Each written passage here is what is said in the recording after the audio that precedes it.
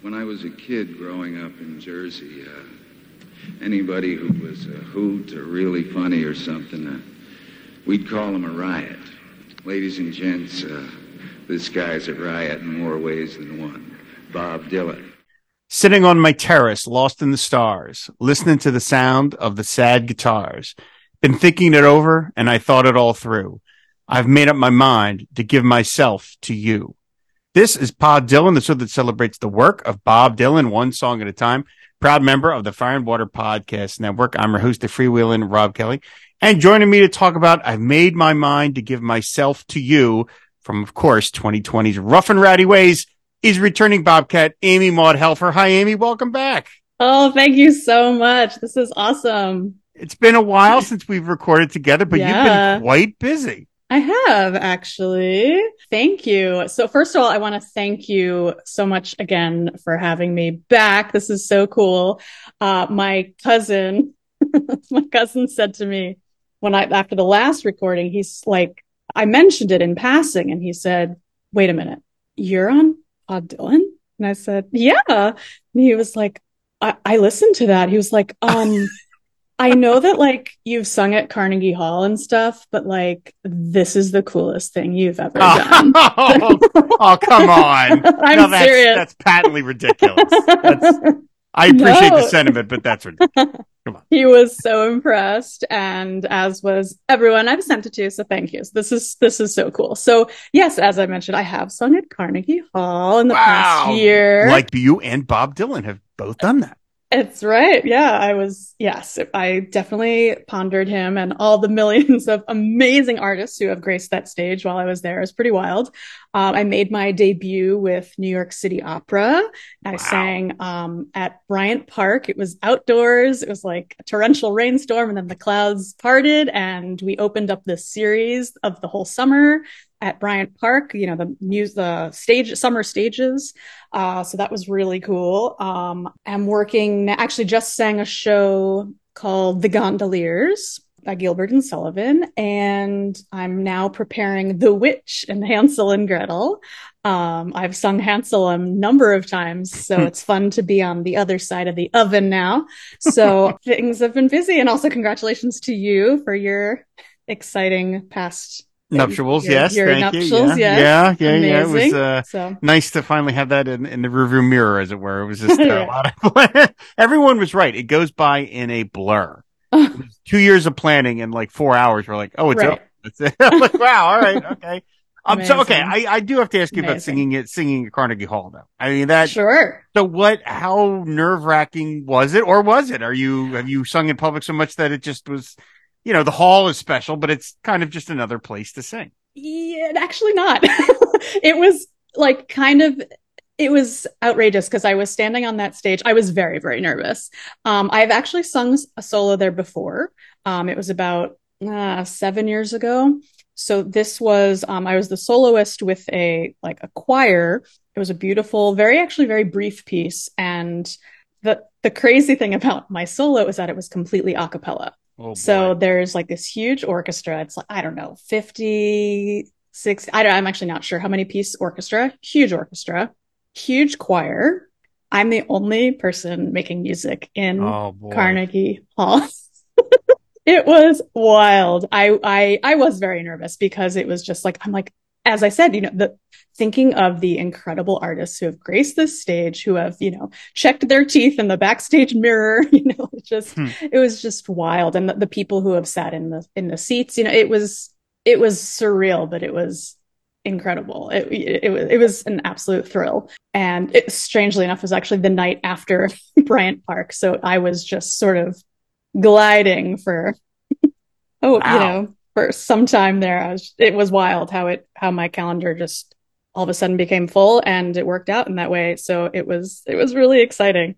So that was May, and then I got COVID in June, of course. So so I lucked out in that way. But so it's been pretty cool. So one of the most recent concert I did, actually that's not true. The Gondoliers was the most recent performance I gave, but prior to that, I prepared an Offenbach concert, which sort of led me to this occasion right now.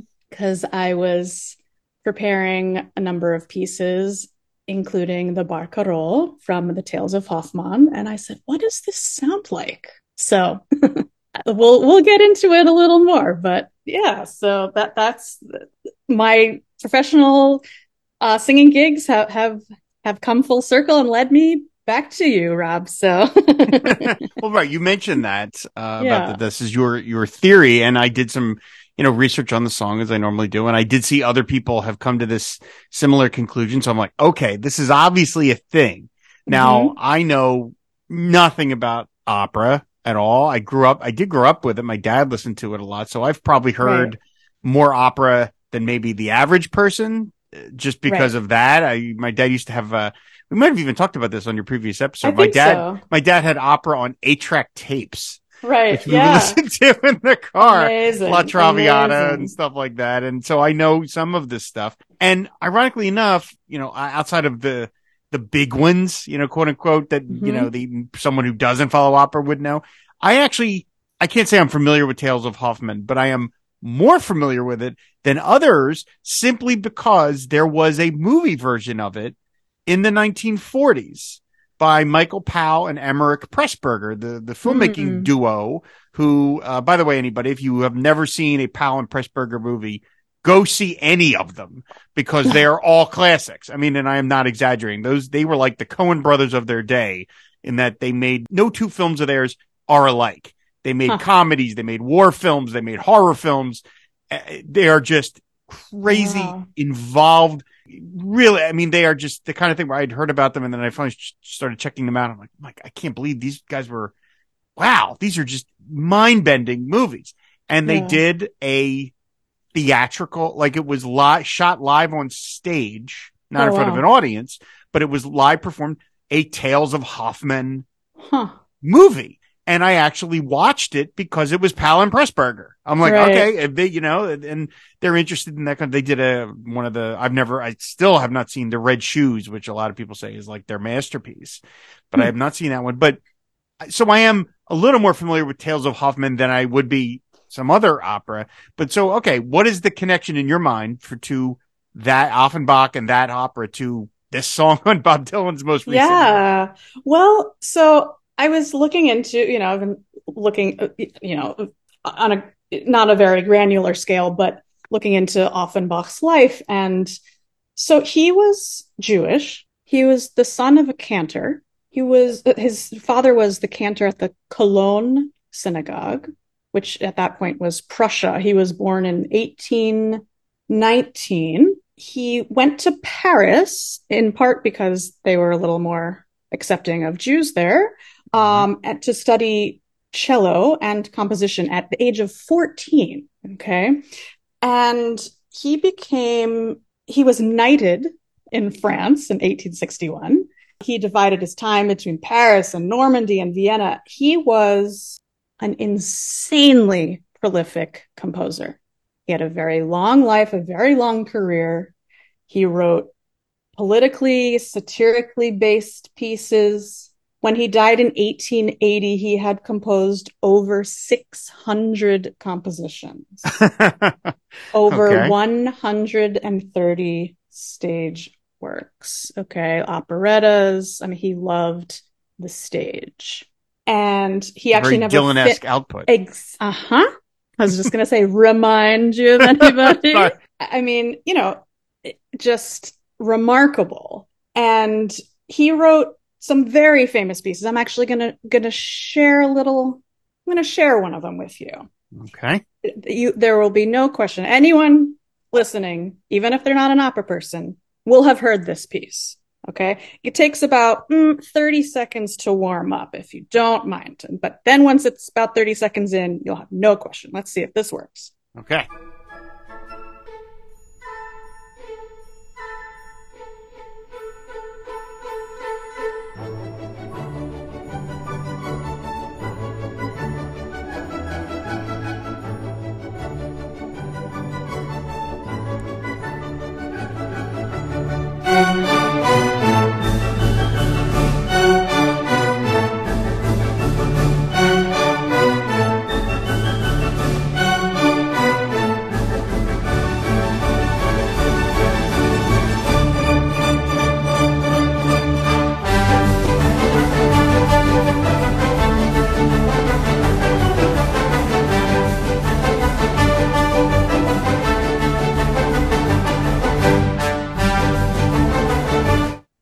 So that's Offenbach. I absolutely do know that. Yeah.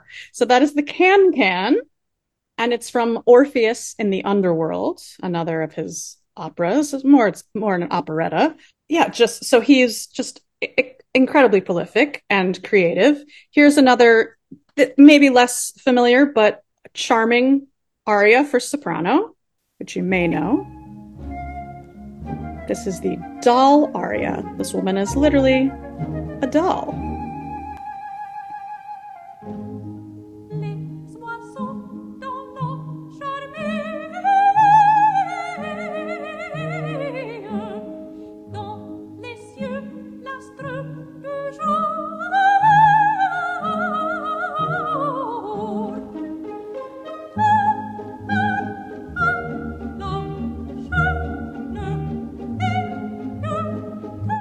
So very beautiful, singable, just charming melodies, lots of beautiful melodies. He also was truly a grand opera composer. This is actually a trio that I learned for this previous concert I just did a few weeks ago, and it like knocked my socks off. It was incredible. This is also from the Tales of Hoffmann. So already it's very different in its drama. Mm-hmm. I'm going to go forward a little bit.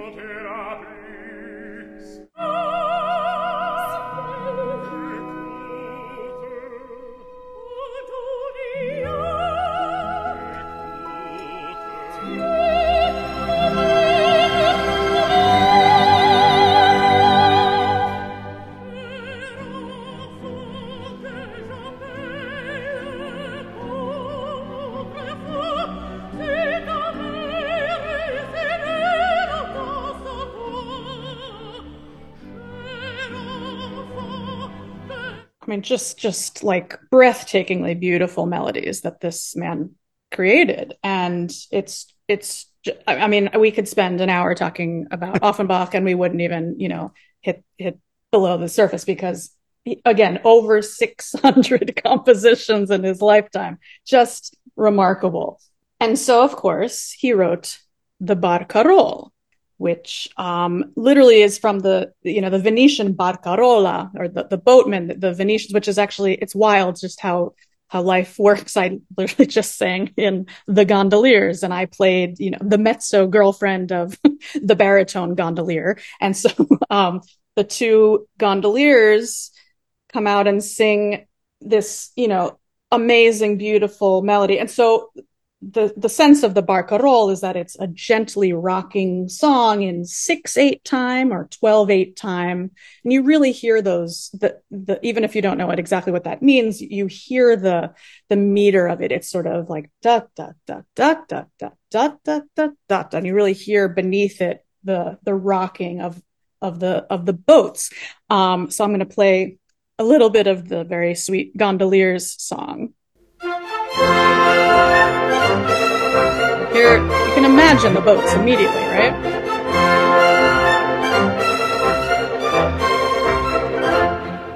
We're called gondolieri, but that's a Vagheri. It's quite already the train that we ply.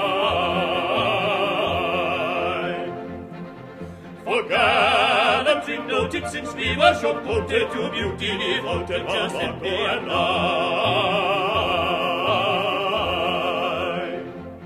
Right. So this again, I mean, I'm like dancing in my chair, and it's the rocking, you hear it. Lots of different, styles of these barcarolle boat kind of songs. Here's a beautiful song called Les Berceaux, which actually means the cradles, but it's by Gabriel Fauré. It is an art song, and it's clearly talking about someone looking at some boats. Here we go. It's just beautiful.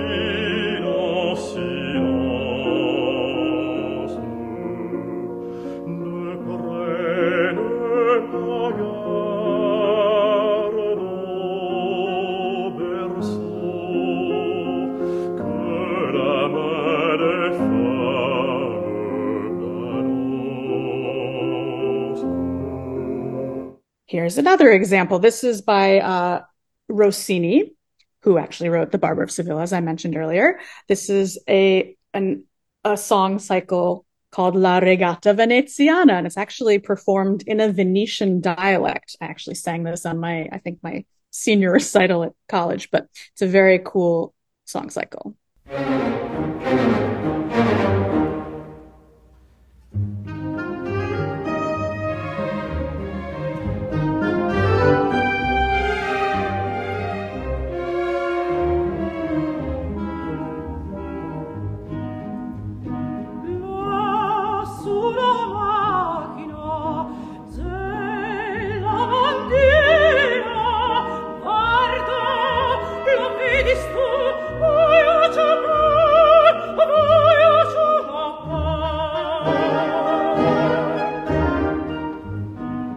So it's not just classical composers that write barcarolles. I actually found on Spotify a Tom Waits song called Barcarolle, which, and I didn't really care for the performance, so I didn't include it tonight. But I do believe that this next song, which is one of my very favorite songs, is also a barcarolle. You can instantly picture this person riding up and down, probably on a motorboat this time, but here we go. Oh, I know this song. Right? Well, I'm on the Downeaster Alexa, and I'm cruising through Block Island Sound. I have charted a course to the vineyard, but tonight I am Nantucket bound. Oh, so good. But yeah, again, another, boating song, barcarolle. So this leads me to, of course, the Offenbach barcarolle, which actually he composed in an earlier piece, but then put it in the Tales of Hoffmann. This is a duet for soprano and mezzo-soprano, actually. So I actually sang this on this concert I just sang. It's so stunning.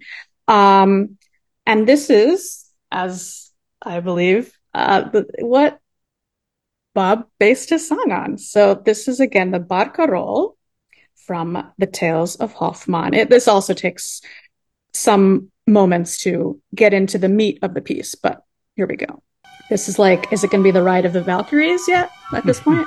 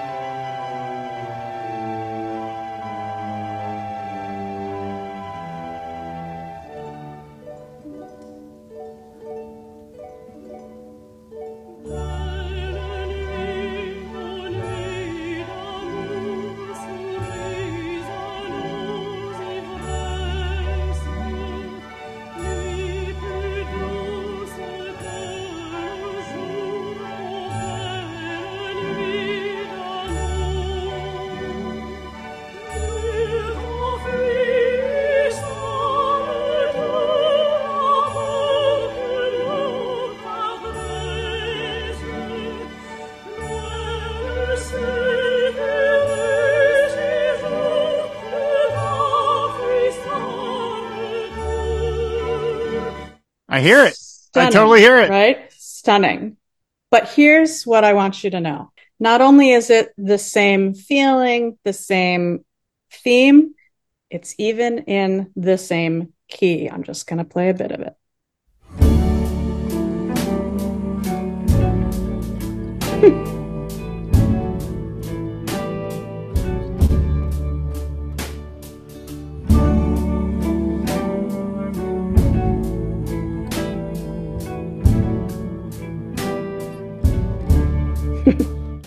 Now that D is major. that is some keen detective work. So it's just amazing. I mean, it's D major. It's a really sunny key. It's just, it's just beautiful.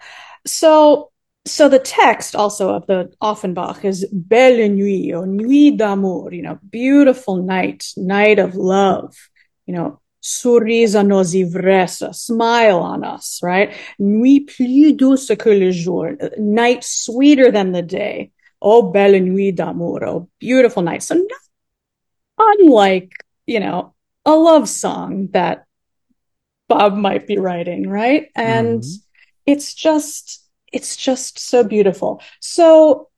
And I remember when I first listened to this album in 2020, I wept when I heard it. It was just so amazing. And then I heard this song, I was like, this is just beautiful, And of course I went, what does this sound like? So it's like full circle each time I listen to one or the other. I'm like, oh yeah. So last night, I think I mentioned on the last time I was on that in 2014 I hung around the Beacon at the stage door, and just for a glimpse of Bob Dylan. Like I wasn't gonna bother him, I was like, if he happened to look at me, I would have said, hey man, thanks, beautiful show, thank you for your time, thank you for all you've given us, whatever. I wasn't gonna bother him. Or if he seemed willing to take a selfie, would I do it? Yes, of course. But I wouldn't bother him. I did not see Bob Dylan, but I did see this other man comes out again. I think I mentioned this on the last time, but this man comes out smiling, wearing a hat. I'm like, oh, he's in the band. Yeah. And he's smiling. And so I said, oh, hey man, great show. And he stops. He comes over and says, hey, what'd you think? I said, oh yeah, it was great. Oh, by the way, I'm an opera singer. And, I love all kinds of music. This was so cool. He's like, oh yeah, no way. I went to La Scala before. It was awesome. I love opera. I'm like, oh, okay, cool. And it was just like a really, I didn't bother him for a selfie or an autograph or anything. I was just chatting with the musician, right? And I noticed that this woman nearby was sort of like gawking. She was like, oh my God. And he walks away and I'm like, okay, cool. Let's go home, whatever. And she said, do you know who that was? I was like, yeah, it was a guy in the band. And she said, that was Tony Garnier. And I was like, yeah, the guy in the band. She's like, okay. She was all like, oh, you idiots. And the guy from the band. And I was like, well, okay, cool. So I've always been like, oh yeah, my friend Tony Garnier. Ha, ha, ha, ha. Okay, so last night, I follow him on Instagram, okay? He's not verified or anything. Like, part of me is like, it's maybe not even really him, I get messages from like fake Jeff Bridges all the time. Like, oh, hey, thanks for liking my picture. I'm like, you're not really Jeff Bridges. So I slid into his DMs and I said, hi, Tony.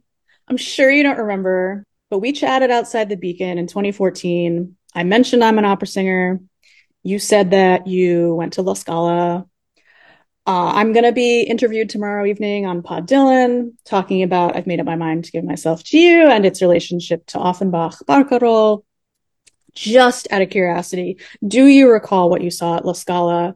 And of course, did Bob join you? Just looking for an operatic tidbit, And of course, I had to say, and if you'd like to collaborate with a classical kind of crossover mezzo soprano, let me know. Here's my website, all the best, Amy Monthelfer. So that was at like 8:00 or something. And I was like, God, I'm such a dummy. I've been recording with Rob for like the longest time. I should have messaged him so much longer ago. I'm like, this dude's going to be like, who is this lady? Leave me alone. So about 3 hours later, I notice on my Instagram, I'm like getting into bed, like, oh, whatever, it's fine, it's cool. I noticed that it was seen. Oh my. And I was like, oh my God, oh my God, oh my God. So I'm like, well, okay, at very least, maybe like his assistant or whomever is going to say like, oh, hey, you got a cool message. Like, I was like, that's all I was expecting, Then I notice in my little chat window, it says typing. I was like, oh my God, oh my God. So lo and behold, I got a message from Tony Garnier. Get the F out of here. Oh my God. And he says, "Oh, hey, that's so funny that I mentioned La Scala. That's so funny. I love opera. I'm, I've always said that like I could make an opera fan out of anyone in 15 minutes. I've played this and that in New York, blah, blah, blah." He said, "How are things going for you? By the way, the first opera I ever saw was at Sydney Opera House, and it was Rigoletto, and it was with Bob." So, so I was like shaking. I was like, "Oh my God, oh my God, oh my God." I'm literally, I am now a degree away. I'm a degree away from, this is outrageous. Like, it was so kind and generous of him to respond. I couldn't get, and I immediately wrote back. I was like, "Thank you so much for responding. This is so nice of you. Thank you so very much. I love Rigoletto, you know." And I was like, "What's it like being on the road? I was supposed to be on the road last year, but we got canceled and whatever, like," and I'm like, and I said again, I'm like, "If you ever want to collaborate, man, like just have to, why not?" So, but it was just amazing. And it really, it sounds kind of weird to say that a message on Instagram was like life changing, but in a way, it kind of was, because it made me really appreciate this life, like this, just, it's so remarkable. It's such a privilege to get up on stage and have everyone in the room focused on music. It's and I, either sitting in the audience, sitting backstage, sitting on the stage. It's truly spiritual. It transports you, and I feel like just blessed and privileged beyond measure that this is the life I'm leading, and that I feel so lucky that I'm able to connect to someone I revere. It's just so cool. And so this brings me to, why do I think Bob Dylan wrote this song? Okay, so like, hold on one second, Amy. Okay, wait, yeah, hold sure. on. That was a lot of information. I you know, just I know, relayed. I know. Let me take a sip of my non-alcoholic beer. Hold on. Are you telling me that Tony Garnier knows about my show? That's what you're telling me? I mean, that was part of why I said it too. I was like, "Hey man, there it is in existence." I mentioned it. I said Bob Dylan in my message. So yeah. Gonna need a minute here. Uh-huh. Okay. Uh-huh.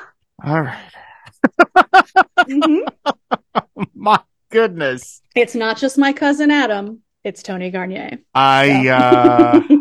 Yeah. Okay. Well, Mm-hmm. I'm going to put that aside and deal with the emotions of that at another time, because we have to continue on with the show.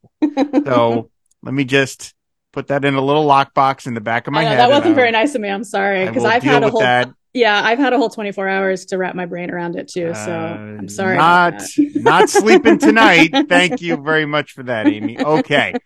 Oh, okay. Okay. So, so like you said, when you first heard the song, okay, maybe not when you first, how many listens do you remember did it take you of this song before you went, wait a minute, that's it? Or was it immediate? Was it the melody so entrenched that it popped in your brain right as soon as you heard it? I'll be honest. I don't think I immediately was like, "Oh, that's the Offenbach Barcarolle," but I was like, "What is this? I know this." And I think it was like, I was in my head, I'm like, "What is this? What is this? What is this?" And, everyone is on Twitter and Facebook talking about the new album. And so someone put, I think someone wrote, Offenbach. I was like, "Oh, of course it is. That's what this is." So as I said, the first time I listened to this album, the whole album, I just like wept, because I remember I actually took notes. I was such a geek when I first listened to it. I was like, let me write notes down. My first listen to each song, it was like the height of the beginning of COVID. And so, I was like, "I'm just in my house. What shall I do today?" So, yeah. So I remember just thinking, I was so struck that there was really an element throughout the album. And tell me if you disagree, but, that it's sort of there's something like final about it. It felt I just got this vibe of this could be his last album, right? Hmm. It's like sort of a farewell. I, the begin at that time when did it drop? June, right? Of Yeah, 2020? June of 2020. Yeah. Yeah. I mean, that was like the height of what is the world? What's going to happen to the world? I mean, Yeah. for myself, I was like, I may never be on stage again. I don't know how this is going to pan out. Every article we read was like choral singing and singing in groups is like what's spreading COVID terror. So I was like, I'm never gonna, like, how am I gonna ever sing again if like they're saying I'm a super spreader. So like doing my job. So I was like, I may very well never be on stage again. Like nobody could get a mask. There wasn't testing. There Yep. weren't vaccines. I mean, it was just like terrifying. And I remember thinking, wow, this was so generous of Bob to give this to his fans. I really feel like I can just imagine him again. I'm imagining it, but like he's sitting on his terrace in Malibu or wherever, and he's looking out over the water, and he's seeing a boat go by, and he's listening to his vinyls from his whole lifetime because he's like, what am I going to do now? Can't be on the road, and he's whatever, how old is he? 79, I guess, at that point, and everyone said, if you're old, stay home. And, just, I can imagine thinking, oh, maybe I'm done, let me just give one last gift to my fans. I really think that this song, I think other people have said this too, that like, it's a love song to not only some person, but to all of us, it's very, and I think the whole album is very American, like it's for his American listeners is what I mean. Like it's, talking about McKinley, it's talking about Kennedy, it's talking about, like really specifically American experiences. Key West, Florida, right? Yeah. And like in this song, he's talking about, from East LA to San Antonio, Birmingham. I mean, like, I'll just like, he's not talking about London and Paris. He's talking about American cities. And I just imagine him flipping over his records going, oh, I love this opera, and, oh, isn't that pretty? And looking at the boats out in California and just sort of humming a little song, And it's so unusual that there's, backing vocals and yes. Yeah. Right. Stretching right. You're talking like the 90s when the last time he was doing anything like that. And it's been a long time. Mm-hmm. I love those guys. I really enjoy that. Uh-huh. Mm-hmm. Yeah. Okay. That's really interesting that you perceive that as this whole record as sort of goodbye. I mean, obviously anytime, first of all, every record he's put out feels like, is this it? Because you're always just, is this it? And then it never kind of is. And then you're like, okay, great. Right. And maybe he was in that right frame of mind when he wrote it. I mean, again, that was, I'm sure when he was writing these songs and we were in the depths of the pandemic, if you had said to him, oh, but in 2 years, you're going to be going on a 4-year tour. Right. He'd be like, get that, no, I'm not. What are you talking about? And now here he is, he's doing all these things, but that's interesting. That's interesting that it's to you hear the sort of air of a kind of sweet finality to it. I mean, and also everything we listen to, and that's what's so amazing about music. I mean, everything we hear is colored by our own experiences, Right. So that's very much where I was, listening to it. I was like, wow, I remember thinking, how did he even record it? How was he allowed to be in a studio? Who permitted that, because I was trying to stay home and not see anybody. And it just, again, very much my projection of what I was experiencing. But, and of course, as we've crawled out of it a little bit and, Bob's on the road. I've performed in public since, I don't think I'm quite so melancholy when I hear this song anymore, but I always remember that first hearing of it. And that was definitely the feeling I had. And wow, that's interesting. Yeah. That's really interesting. One of the things, it's funny, for the longest time, I did just take this as a sort of straight love song. But then, as you mentioned, when the verse about I'm giving myself to you. I am from Salt Lake City to Birmingham, from East LA to San Antonio. I don't think I could bear to live my life alone. That always popped to me. It's like, yeah, that is the life of the touring musician. I mean, this is a guy who is choosing to be on the road and being away from his family, such as it is, whoever that comprises at this point. Right. But I mean, he's with his other families, with the guys, right. And he's crisscrossing the country, crisscrossing the world. And so, yeah, this is a kind of, you really can't take it as he's giving it to a person, but he's maybe giving it to his audience. Right. Now, do you feel as though the tune that he's borrowing from Offenbach, do you feel like has any added resonance with the lyrics, or do you feel it is just, I don't mean just, but just that it's Bob knows a nice tune when he hears it and knows that it suits his purposes or these lyrics? Yeah, well, I was actually just going to sort of mention this, that I think that it's so interesting is that it's very sweet and, love songy when it's quoting the Offenbach.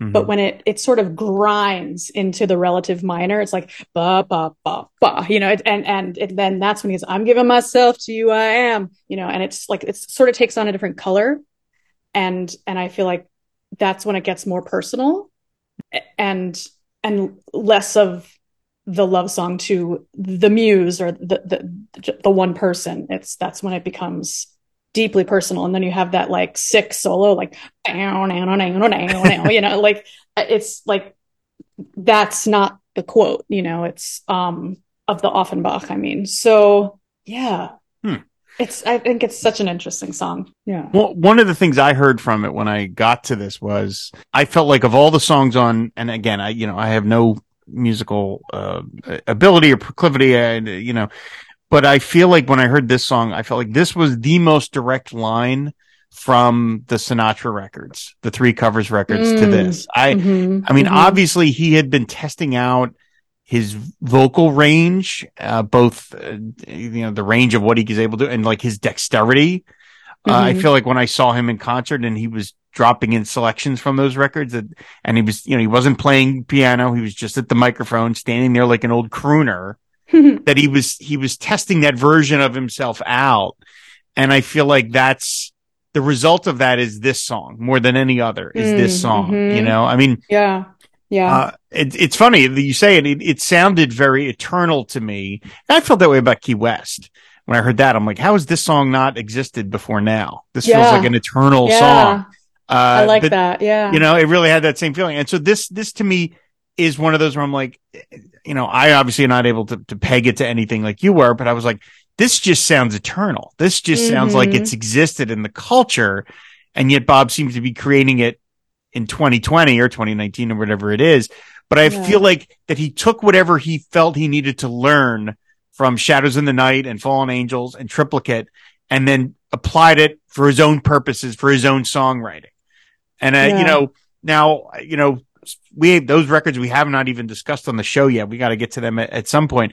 But I feel like it's like, oh yeah, that's what kind of like what he did for Good As I've Been to You and World Gone Wrong. And he took what he learned from going back to the base metals of his art and channeling it into Time Out of Mind. That's what he's doing here. He's like, okay, I'm going into this crooner mode.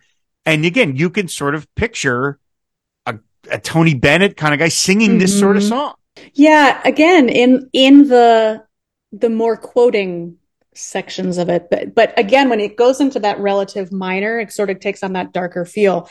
He starts sort of coloring his voice very differently too. He's sort of like you hear that like vocal fry, like what it was, like I can't do it, but it's a completely different color. So I like that he is hearkening back to, a different style but I do think that he's trying to bridge them both, Right.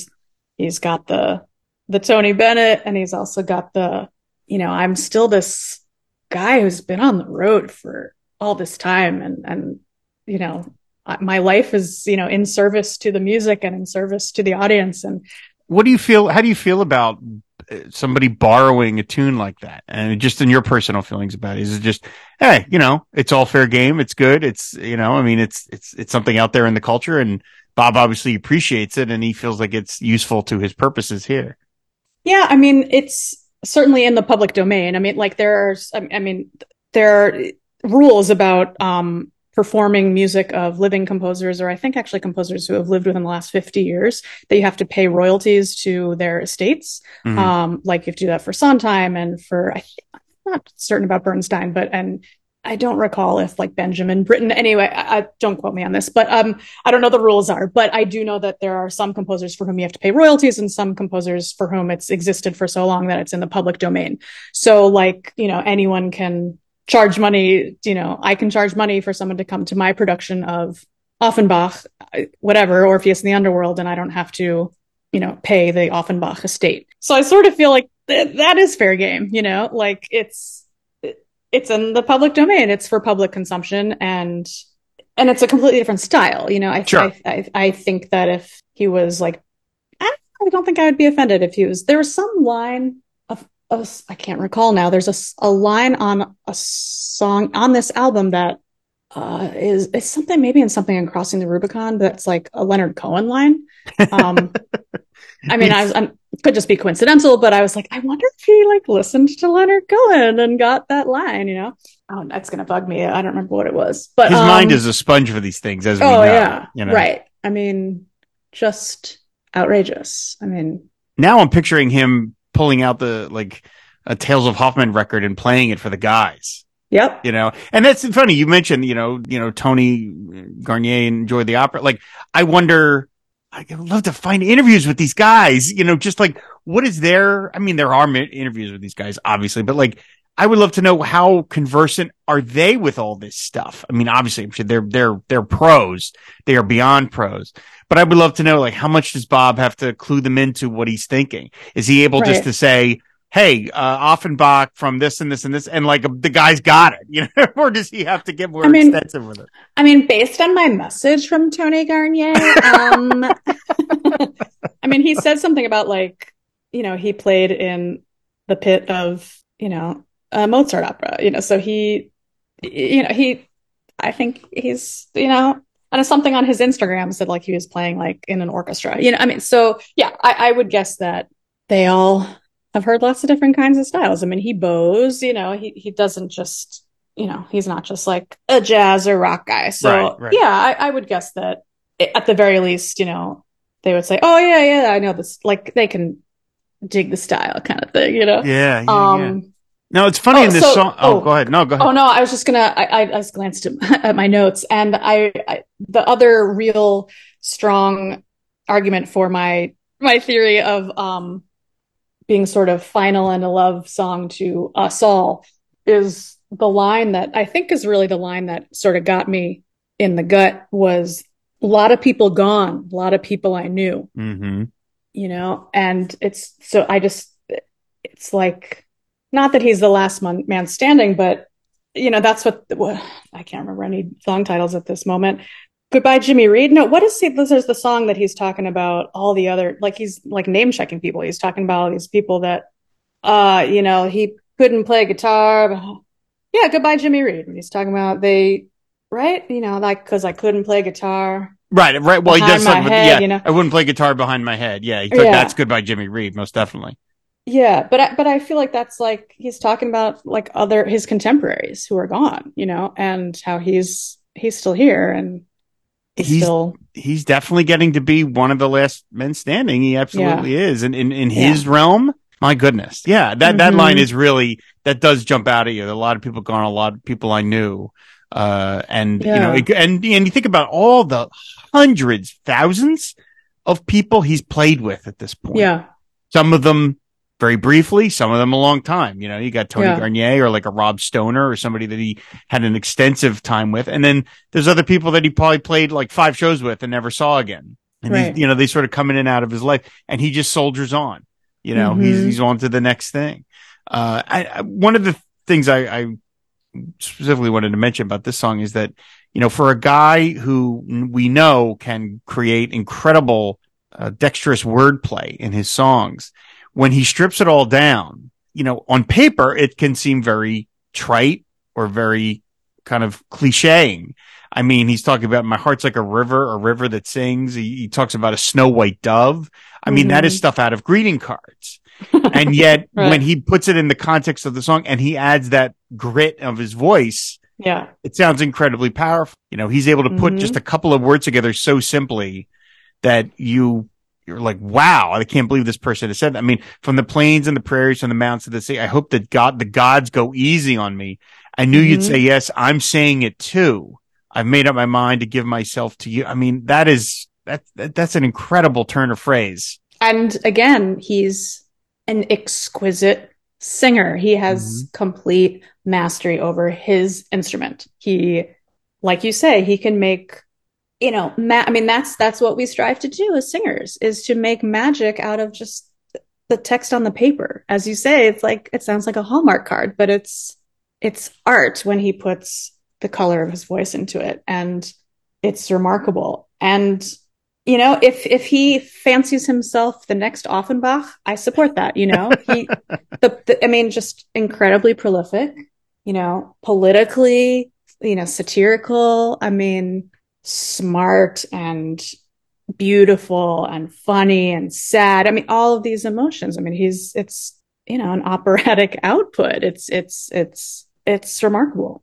Forgive my ignorance about how all this works, but when you talk about Offenbach and he wrote, how many you said? It's 600, right? Over 600, yeah. Over 600. So, but in that time that he lived in the place that he lived and the time that he lived, was there a natural outlet for all of that material the way Bob Dylan has? I mean, Bob Dylan knows that if he writes a song, if he wants to, it can be recorded and released and presumably turned into something he can profit off of if he thinks about it like that. But there's a natural commercial outlet for anything that he chooses to jot down, whether it's a book about modern song or whatever. He's into the system. The Bob Dylan machine at this point is there and ready for more and more.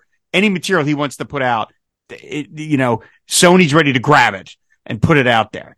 Did Offenbach have that same kind of, was that the world set up that way, or was he creating a lot of that stuff simply for his own pleasure? Yeah. So I'm reading his bio. I mean, I'm trying to figure out like if he was like appointed. I mean, like I think Bach was like, I mean, the reason that Bach wrote like gazillions of cantatas is that like, I think he was like, you know, the music master at like a church. And so he put together a cantata for every single weekend kind of thing at church services. So I'm trying to understand, I don't know if Offenbach had a position like that. Right. He found his own theater company. Oh, yes. Okay. Well, there you go. Okay. Because it's like, if you're doing 600, you're writing 600. Yeah. So yeah. So it says he was the artistic director and the house composer. Yeah. So yeah. Okay. Well, that's good to know. Yeah. I mean, we know there's a lot of people that create things and then never get seen. You know, they just, whether you're a painter or a songwriter or a playwright, and stuff just gets filed away in a drawer because they have the need to do it. Yeah. You know, but exactly. You know, when you're writing 600 pieces, right. You know, like, yeah, that's an extraordinary output for any lifetime, especially even then when people lived not that long, he was like 60 or something when he died. Yeah. Goodness. So yeah. Bob is really using, that's one of the things that is sort of remarkable. And I hate to even mention it, the idea that like when he finally does pass into history, like just the sheer amount of musical history that goes with him is going to be a tragedy. Now, I mean, yeah, we've got the material, we've got the songs, and we have people like you to be able to be like, hey, that's Offenbach. You know, like, I never would have known such a thing. But nevertheless, it's so much of popular music and beyond popular music, going back even further than that, just resides in his brain. Yeah. It's, you know, and there aren't that many people around anymore that are going to be like that. They're going to have that kind of all-encompassing view of music, not just rock music or pop music, but music, just any kind of music. Yeah. It's really amazing. It is amazing. Is this your? Oh, go ahead. No, you go ahead. I was just going to say it's sort of sobering. It makes, but also like, and it's the mystery around him and his life is sort of like simultaneously like frustrating and fascinating. It's like, no, we want to know everything, but write it all down. So, but it's like he's just always been a step ahead of us. It's just like, look, I always wonder if like at the end of his life, he's like, there's going to be some like book that's like, oh, and by the way, he wrote a book throughout his lifetime, and this is the story of his life and like the truth about everything. But probably not. So we don't know. He just published a book, for Pete's sake, that nobody even knew about. I mean, he's been writing it for 10 years. People were like, he's been what? Like, what are you talking about? For God's sake. So one of the things I noticed about the live performances, by the way, this has already, for a song that's only 2 years old, it has already been performed 101 times. Oh my God. Okay. Because of course he's doing it virtually every night. In fact, he just played it a couple of nights ago as of this recording. And I went and listened to a couple of them on YouTube, and it's funny because obviously he doesn't have any of the backup singers doing the in the background with him, but he really focuses the audience's attention. I mean, the stage gets kind of quiet. I mean, the band is playing, but it's kind of low, and it's really the vocal taking center stage, literally in that case. And he's sort of focusing everybody's attention. I think it kind of like, he's doing upbeat songs and it's rocking and it's loud. And then he gets to this and it just kind of quiets everything down.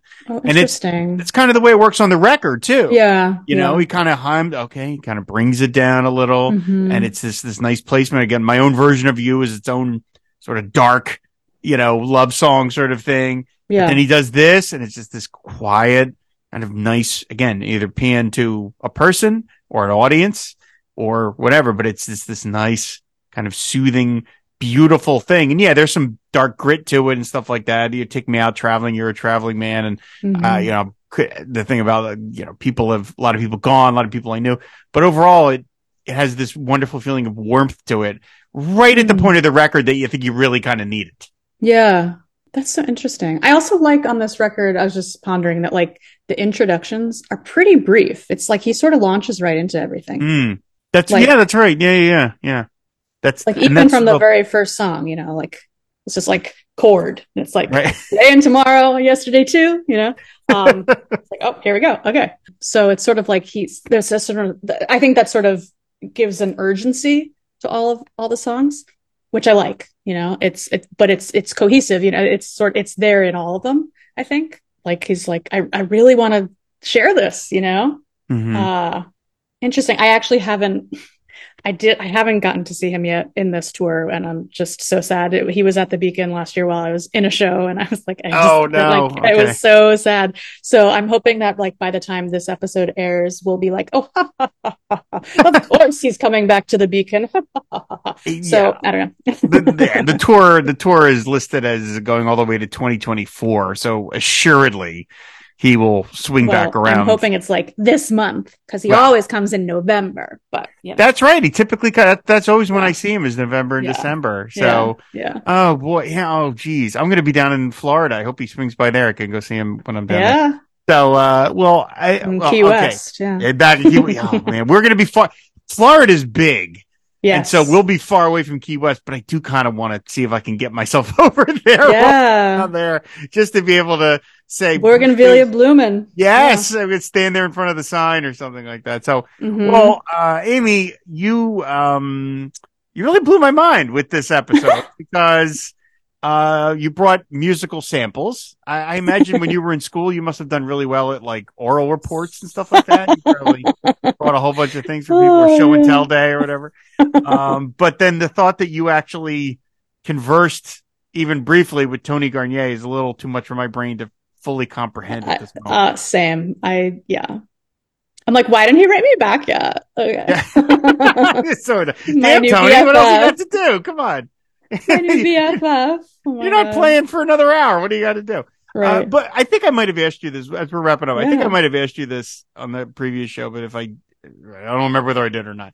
In your line of work, obviously the quality of people's voice, I mean, again, and that can be defined in a lot of different ways. As you say, I think Bob Dylan's an amazing singer. Anyone listening to this thinks that.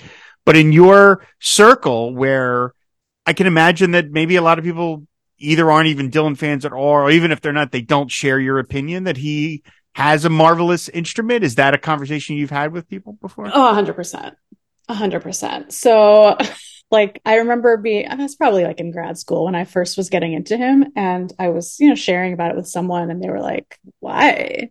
Like, but he's a terrible singer. I'm like, you're 100% wrong. Listen to this, listen to this, listen to this, like it's just amazing. And yeah, I mean, we spend our lifetimes and thousands upon thousands of dollars in our lessons and our coachings and, our perfecting our craft and, exact balance of, how our vocal folds occlude and, the space within our mouth. I mean, but like, I actually believe that Bob Dylan has really good vocal technique. He just the way he this is very nerdy, but like the way he rounds his mouth into. There's this video of him singing.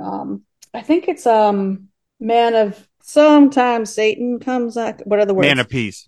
Yeah, Man of Peace. I'm like Man of Thief. Those aren't the words. Okay, yes, but like the way he's forming the sounds into the microphone is actually really intelligently vocally done. There's some video that it was on the interwebs with I think he's with the Dead, and it's just it's a masterclass. I think he's brilliant. And the fact that he is 81 years old and is still making sounds that are so beautiful, and he has such control over his voice is astonishing. I mean, some opera singers can sing that long, some cannot. I mean, it's just part of it is probably luck, that his voice hasn't deteriorated, because some people's bodies just, it's a muscle, and sure. And some people's voices just naturally deteriorate, whether or not they have good or bad technique, but that he's doing something right, that he's able to create these sounds. I think he's a genius. Thank God he stopped smoking too. Thank goodness. Right. Yeah, right, torturing his throat like that. So, well, Amy, I mean, again, you just blew my mind with this episode with your preparation. I really appreciate the trip through this corner of music that I just don't have any familiarity with, and being able to hear all those things, being able to hear some things that I am familiar with. That I never realized. Oh, that's who this is. This is Offenbach. This is the can. We know the can. I mean, everybody. Yeah. So that is just amazing. That is just completely amazing stuff. And so I'm just so glad we got to do this again. Oh, so glad we got to talk much. again. No, this was awesome. This was super cool. I mean, we got to do a real song as opposed to All the Tired Horses. It's time. That's a real song. It's a real song. It's just joking around. So, okay. So, as we're wrapping up here, I have to ask you the question. I didn't get to ask you the other things because I didn't have it back then. So the question I'm asking everyone now, of course, is if there's any recording session for anything Bob has ever done that you would love to have sat in on, what would that be? Oh my gosh. I mean, this album, I think just given the tumult of the world at that time, I just sort of wonder what the vibe was in the studio when it really happened, how they got away with it. If it was early 2020, I'm fascinated by all aspects of this album, because just the way it dropped and just surprise gift to everyone. Yeah, I think that'd be just wild to know more about it. Okay, fair enough. Well, we can only hope that if someday Bob decides he needs a mezzo soprano for one of his records, that my BFF Tony will tell him. Tony will I know somebody, Bob. I know somebody. God, can you imagine? There you go. So, I should just send him the recording of All the Tired Horses. Be like, I can sing this if you want to do this again. Look, check it out, Bob. I think he'd appreciate that in his own perverse way. He'd be like, oh, that's all right, interesting. So, why don't you tell people where they can? Did you just think of something? What? No, I was just sighing with, oh my goodness. The very thought of it, yes. Yeah. So, why don't you tell people where they can find you out on the internet? Oh, thank you so much. So my website is www.amymodhelfer.com. I'm on Twitter. Probably forever. I don't know. Until the place burns down. Yeah, pretty much. Till the wheels fall off and burn. Right. As Mezzo Mod. I have a public Facebook account, Amy Modhelfer Mezzo Soprano. If you need a mezzo for anything at all, let me know. Right. You heard her, everybody. So, again, Amy, thank you. It's always such a delight to talk to you. Thank And, you. thank you so much great for doing to talk this. to you. Awesome. So, Thank you. Yeah, of course. So, of course, everybody, you want to find back episodes of the show, go to our website, findwaterpodcast.com. You can subscribe to the show on any podcatcher of your choice. And if you want to support Pod Dylan, you can do that over on Patreon at patreon.com/FW podcast. Big thanks to Robert Ward, Steve Cronin, Max Hutzel, George Doherty, Joaquin Meckel, Paul Ruther, and Henry Bernstein for their support. I really appreciate it. So that's going to do it. Thanks, everybody, for listening, and we will see you later. Bye.